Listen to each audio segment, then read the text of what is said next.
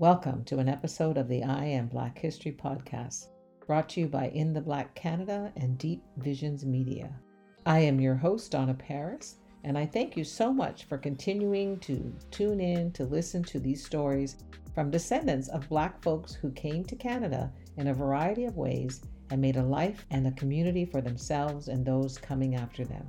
Join me now for part 2 of my conversation with Percy Paris. Speaking about history, not knowing our history, what do you remember learning about Black history in school? That there were slaves. That's it. That's it. That there were slaves, and all they did was manual labor, and somebody had to show them how to do that. If they didn't do it, then they got whipped. I mean, there was nothing in the public school systems that made me feel good about who I was. When you're sitting in school and the teacher's got the book there and you're reading about slaves, how did you feel? I felt low self-esteem. There was an incident in grade school where the teacher tried to force me to read a paragraph in a book about slavery, and I refused to read it. And that teacher marched down to my desk, raised her hand, and slapped me across the face. And did you go home and tell your parents that? I went home, told my parents. Dad looked after it. Mm-hmm. Needless to say, she lost a job, but the fact is that she wasn't the only one. So, tell us more about that. Like growing up as a Black male in the town of Windsor. For you, your brother, you have one sister and all your brothers. What was it like? I had siblings, but also, and I have to clarify that Lauren and Carol Ann also came to live with us, and they were first cousins, but they were raised under our roof as if, and I treat them today as if they were a brother and a sister. Mm-hmm. So those times, was there racism? Absolutely. But one of the pluses that the Paris family had going for them is we had a secret weapon. We were all pretty good athletes. People wanted to be on your team. People wanted to have you on their team. I can remember, though, in my early youth, how you're picking teams. You're going to play whatever the game is, and you're going to pick sides. And the nursery rhymes, the white kids would say, the eeny, meeny, miny, mo. They're rhymes to determine on what side or whose side you're going to be on. And so there was a lot of that, which would end up in a fight. And there was books, textbooks, Little Black Sambo. There were textbooks that didn't portray me in a very positive way.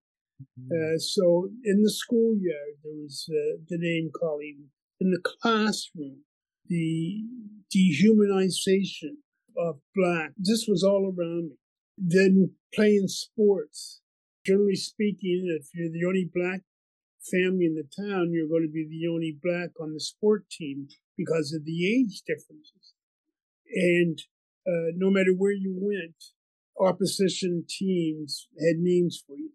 Mm. And they would shout it. There was no whispering the names. It was hurled on you repeatedly, and if you got into a confrontation with one of the opposition players, well, you were going to get a penalty, and a lot of times you'd get twice the penalty that the white player would get, if indeed he got any penalty at all. So faced it all my life.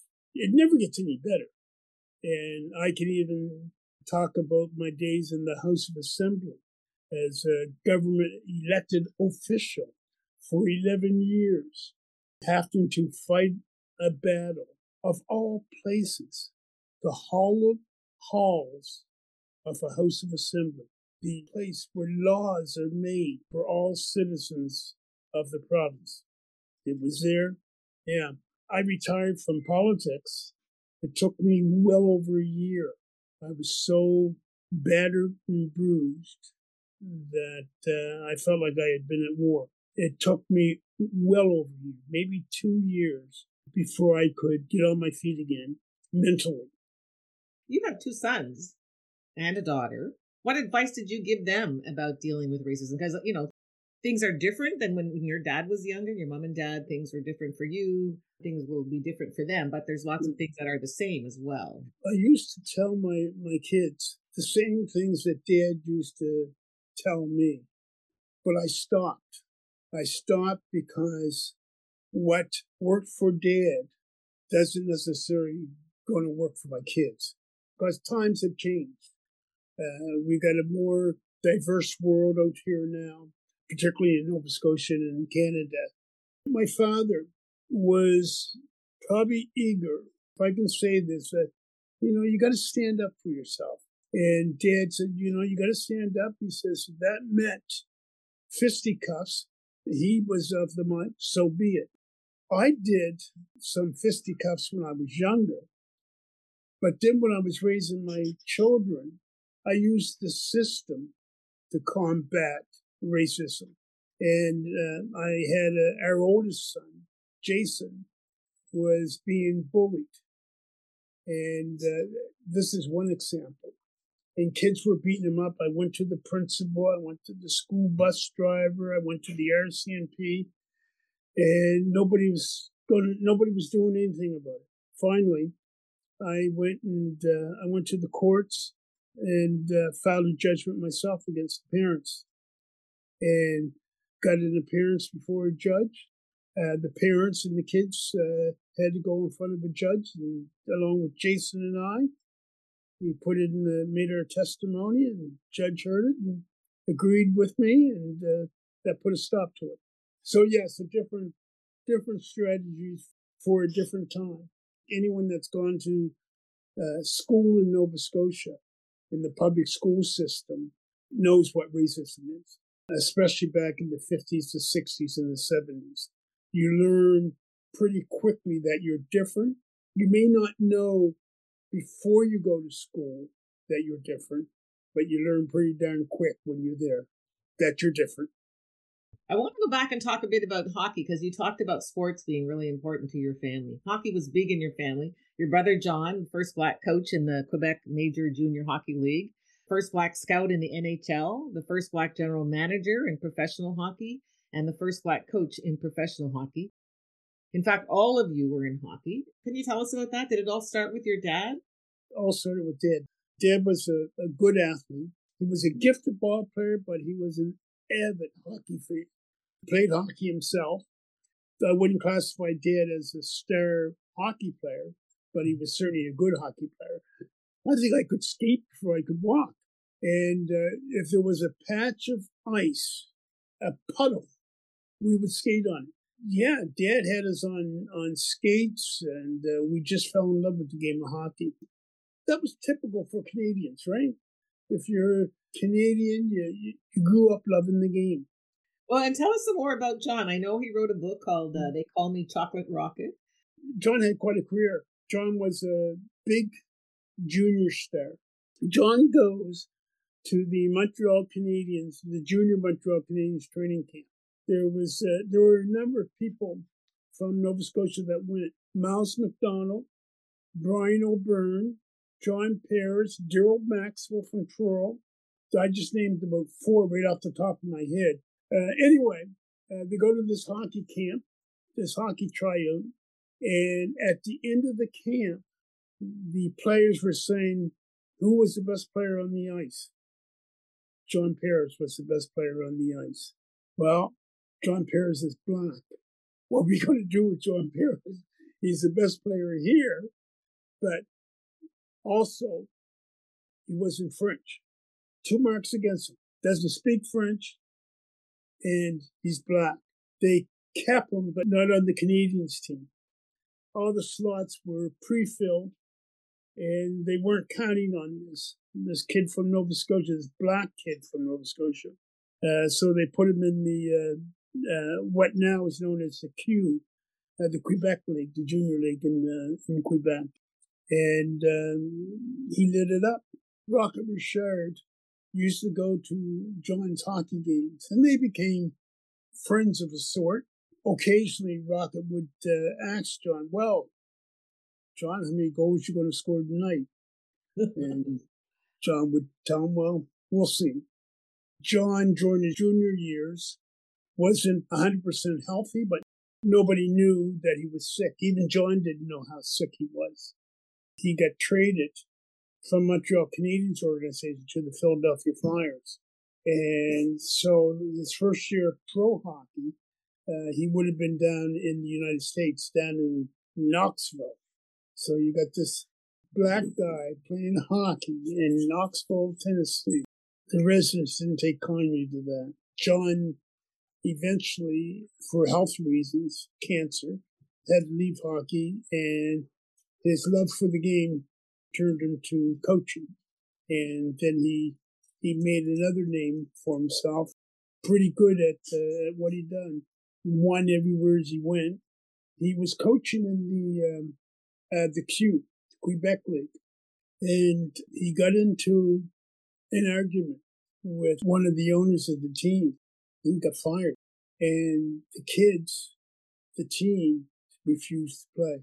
They wouldn't go out on the ice because their coach had been fired. You never hear tell of this. And John went to them and said, look, go play the game. This is your life. I'll be all right.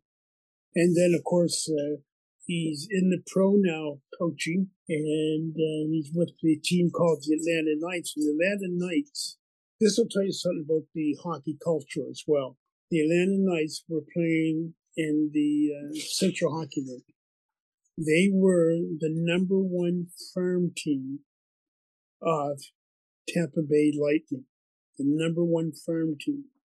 Everybody knows who Tampa Bay, they won how many Stanley Cups. But anyway, with the Atlanta Knights, they win the league, they win the league championship. So John becomes the first black coach to win a championship in professional hockey. Now, in most circumstances, when you're with the number one farm team, you win, you get a promotion to the big league. When you win, you get rewarded. The phone never rang for John. One step away from the National Hockey League. And you would have thought, at the very, very least, they would have said, okay, well, I don't know, you're assistant to the assistant to the assistant. It doesn't happen. Hockey, as great a sport as it is to participate in, there's a culture, there's a hockey culture. There's not one that we can brag about. I don't want anyone to get me wrong. Hockey has opened up a lot of doors for me. There are a lot of good people in hockey. There are a lot of good police officers out there as well. There are also a lot of bad people involved in hockey. And there are certainly a lot of bad police officers. I don't understand why it has taken hockey such a long time to be more proactive in changing that culture. To go out and have a night where you wear the pride uniforms for the warm-up, then you take them off and you go out and you play the game. Well, what that is, it's a gesture. It's not a concrete action that's going to produce the change that's required. Am I being too critical? Tell us how you really feel first.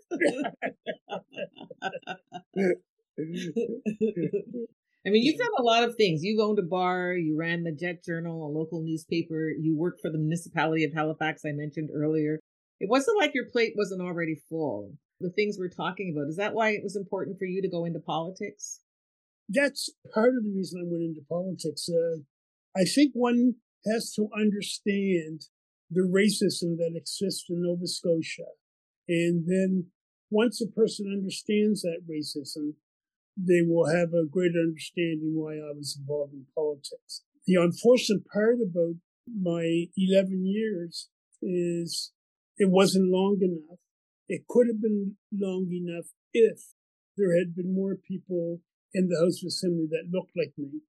We all don't have to think alike, but we all certainly have to be on the same page. I'm still working with politicians to make some changes in the province of Nova Scotia that will make this a better place to live and raise a family. We do all kinds of things in the area of immigration and refugees, and it befuddles me that we encourage people to come here that don't look like you or I, but we don't do those things that are necessary when it comes to retaining those individuals. I've got to say this. Canada has done a somewhat great job of opening the doors to an extent. We've always had this continent called Africa. In Africa, there have been wars. There have been droughts. There have been famines. There have been refugees. We never opened up the doors to the continent of Africa like we've opened up the doors to Ukraine. I'm not saying we shouldn't open the doors to Ukraine. What I'm saying is, let's think and put this into perspective, and we get a better look at the racism that exists here in this beautiful country of ours. What are you most pleased about is your time as Minister of African Nova Scotian Affairs? I'm most pleased, I think, as Minister of African Nova Scotian Affairs with the signing off with respect to Africville. But that also is my most disappointment. Sounds like a contradiction, doesn't it? What I'm disappointed about is the actual settlement itself. I'm glad they signed off on it, but the actual settlement itself was far from enough. Africville sits there with a museum, and I use the term museum loosely only because it's a replica of a church and not adequate for Africville to house the artifacts and the memories that it deserves. And what's not there is an interpretive center. I hope anyone that's listening can understand my contradiction when I say that. So I'm happy they signed off, but I'm not happy what they signed off for. Well, I happened to be in Nova Scotia this past summer when the 40th anniversary of the Africville reunion was on. What does it mean to the people of Africville when they get together, and what does it say about African Nova Scotians? If I can quote the motto, the spirit lives on. That 40th reunion, it was the biggest reunion we've had yet. And I remember it well because that was also the same time we had a big rain that I was caught in, and I was in a tent. I was in a tent in Africville, and the true spirit of Africville was when the owners of the tent provided me with a cot and a roof over my head, beverages, and said, "Percy, you're not going anywhere tonight. You're staying here." That's about the spirit, and that just was so remindful of how Africville residents not only looked after one another, but they looked after visitors as well. The spirit of Africville is alive and well. I make a prediction. Africville will become as well known and as a popular a destination as Peggy's Cove. That's a big prediction. Wow. I would like to see that. It needs help to do that, but it's already gathered a reputation around the world. It's internationally known. It's a national historic site and soon to be a UNESCO destination. So Africville is on its way. I may not live to see it, but it's well on its way. It needs an interpretive center. It needs a proper, the replica is a replica of the church.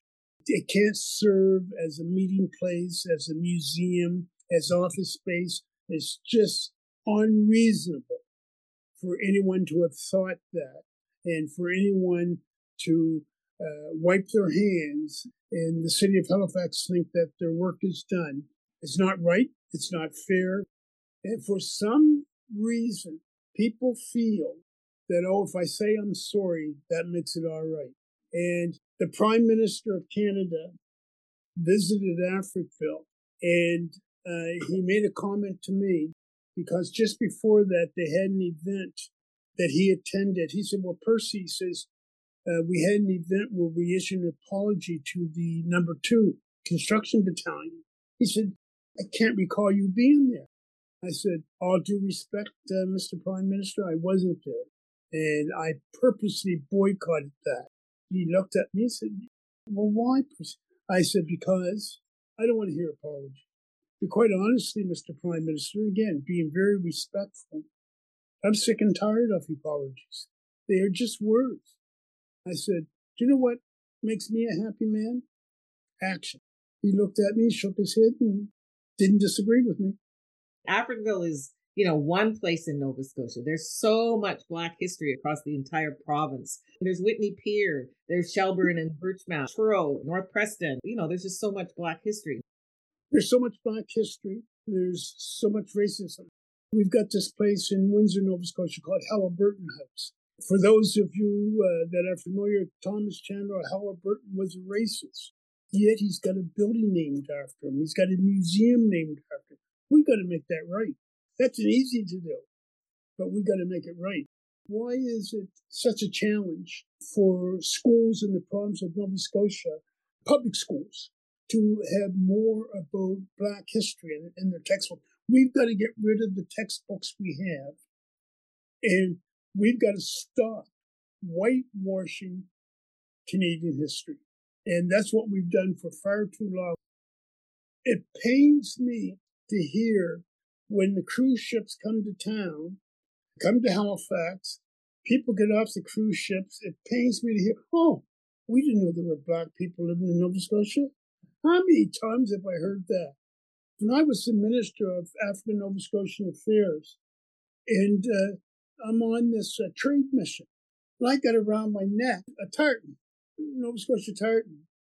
People see me as the minister for this place called Nova Scotia. I'm Black, and there's no accompanying knowledge or information that's going with me. The province of Nova Scotia has got to play more of a role in the area of tourism when it comes to Black tourists. Nova Scotia, it all started here. It all started here. And I wasn't going to get into this, but I'm afraid I got to just mention something. That's why I'm trying to be fair about Black Lives, the Untold Story.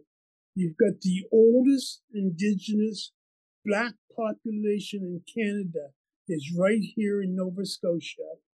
And to me, that should have been episode 1. I've only seen, I guess it's 3-4 episodes, but I'm waiting. When are you going to get into the roots of Nova Scotia? I find the series very interesting. Right now, my heart tells me there's a little piece missing yet. Well, we'll see as the series goes on. Yeah. I've actually made a recommendation to CTV to do something locally or something similar with respect to the Indigenous population of Nova Scotia, the oldest communities. I said I wasn't going to talk about this, Donna, but I just find it frustrating as a generational African Nova Scotian that we don't get our credit. Is there anything else you'd like to talk about that we haven't touched on? Well, we could stay here for a couple hours. We've been here almost a couple hours. Oh, yeah. We can always find things to talk about when it comes to our Blackness. I don't want anything I say to be taken as criticism. I hope people will take it as trying to be constructive, trying to advocate for change, and trying to increase the knowledge base of everybody. It's all part of the that word that we get bounced around so often today, that thing that's called inclusion. Sometimes inclusion, when I hear some people use it, can be a real pain in the ass because I don't know what the hell they're talking about. Well, this is why David and I do the project we do, travel across the country, collecting these stories, because there's so much Black history that's not documented, it's not recorded, people don't know about it. I mean, I've learned so much. For all your travels, I mean, I think we started this conversation And I mentioned to you about the black paramedics, something that you never knew. And I'm sure that when you travel west, particularly in Alberta, you will hear about John Ware. How many people outside of Alberta know about John Ware? How many people know about who were the real cowboys of the West? The cowboys of the West today, if you ask anybody, oh, they were the white guys that did this and that. Well, the cowboys weren't white. The cowboys were black. Another part of history that's been whitewashed and stolen away from the black population of this great country. We started off also mentioning about how oral we are in the community, and I fear there's going to be some things lost as this generation passes on, and I think it's going to get less and less and less as with each generation. Yeah. Maybe we all should be writing books. That's right. Like I said, we could be here for another couple of hours. Thank you so much, Percy. This has been amazing. I love sitting down, chatting with you, taking up all your time here. No, I really appreciate it. Thank you so much for sitting down with me today and sharing. Oh, you're welcome. Anytime. Because we can talk about the things even I said we're not going to talk about. And we can talk about family. Yeah, them things we all can talk in private. Thanks, Percy. Yep. Thanks for tuning in. You can catch other episodes of I Am Black History, Our Voices, Our Stories, wherever you get your podcast. And if you have a story to tell, you can reach me at www.intheblackcanada.ca or at intheblackcanada@gmail.com. The only question is, what's your story?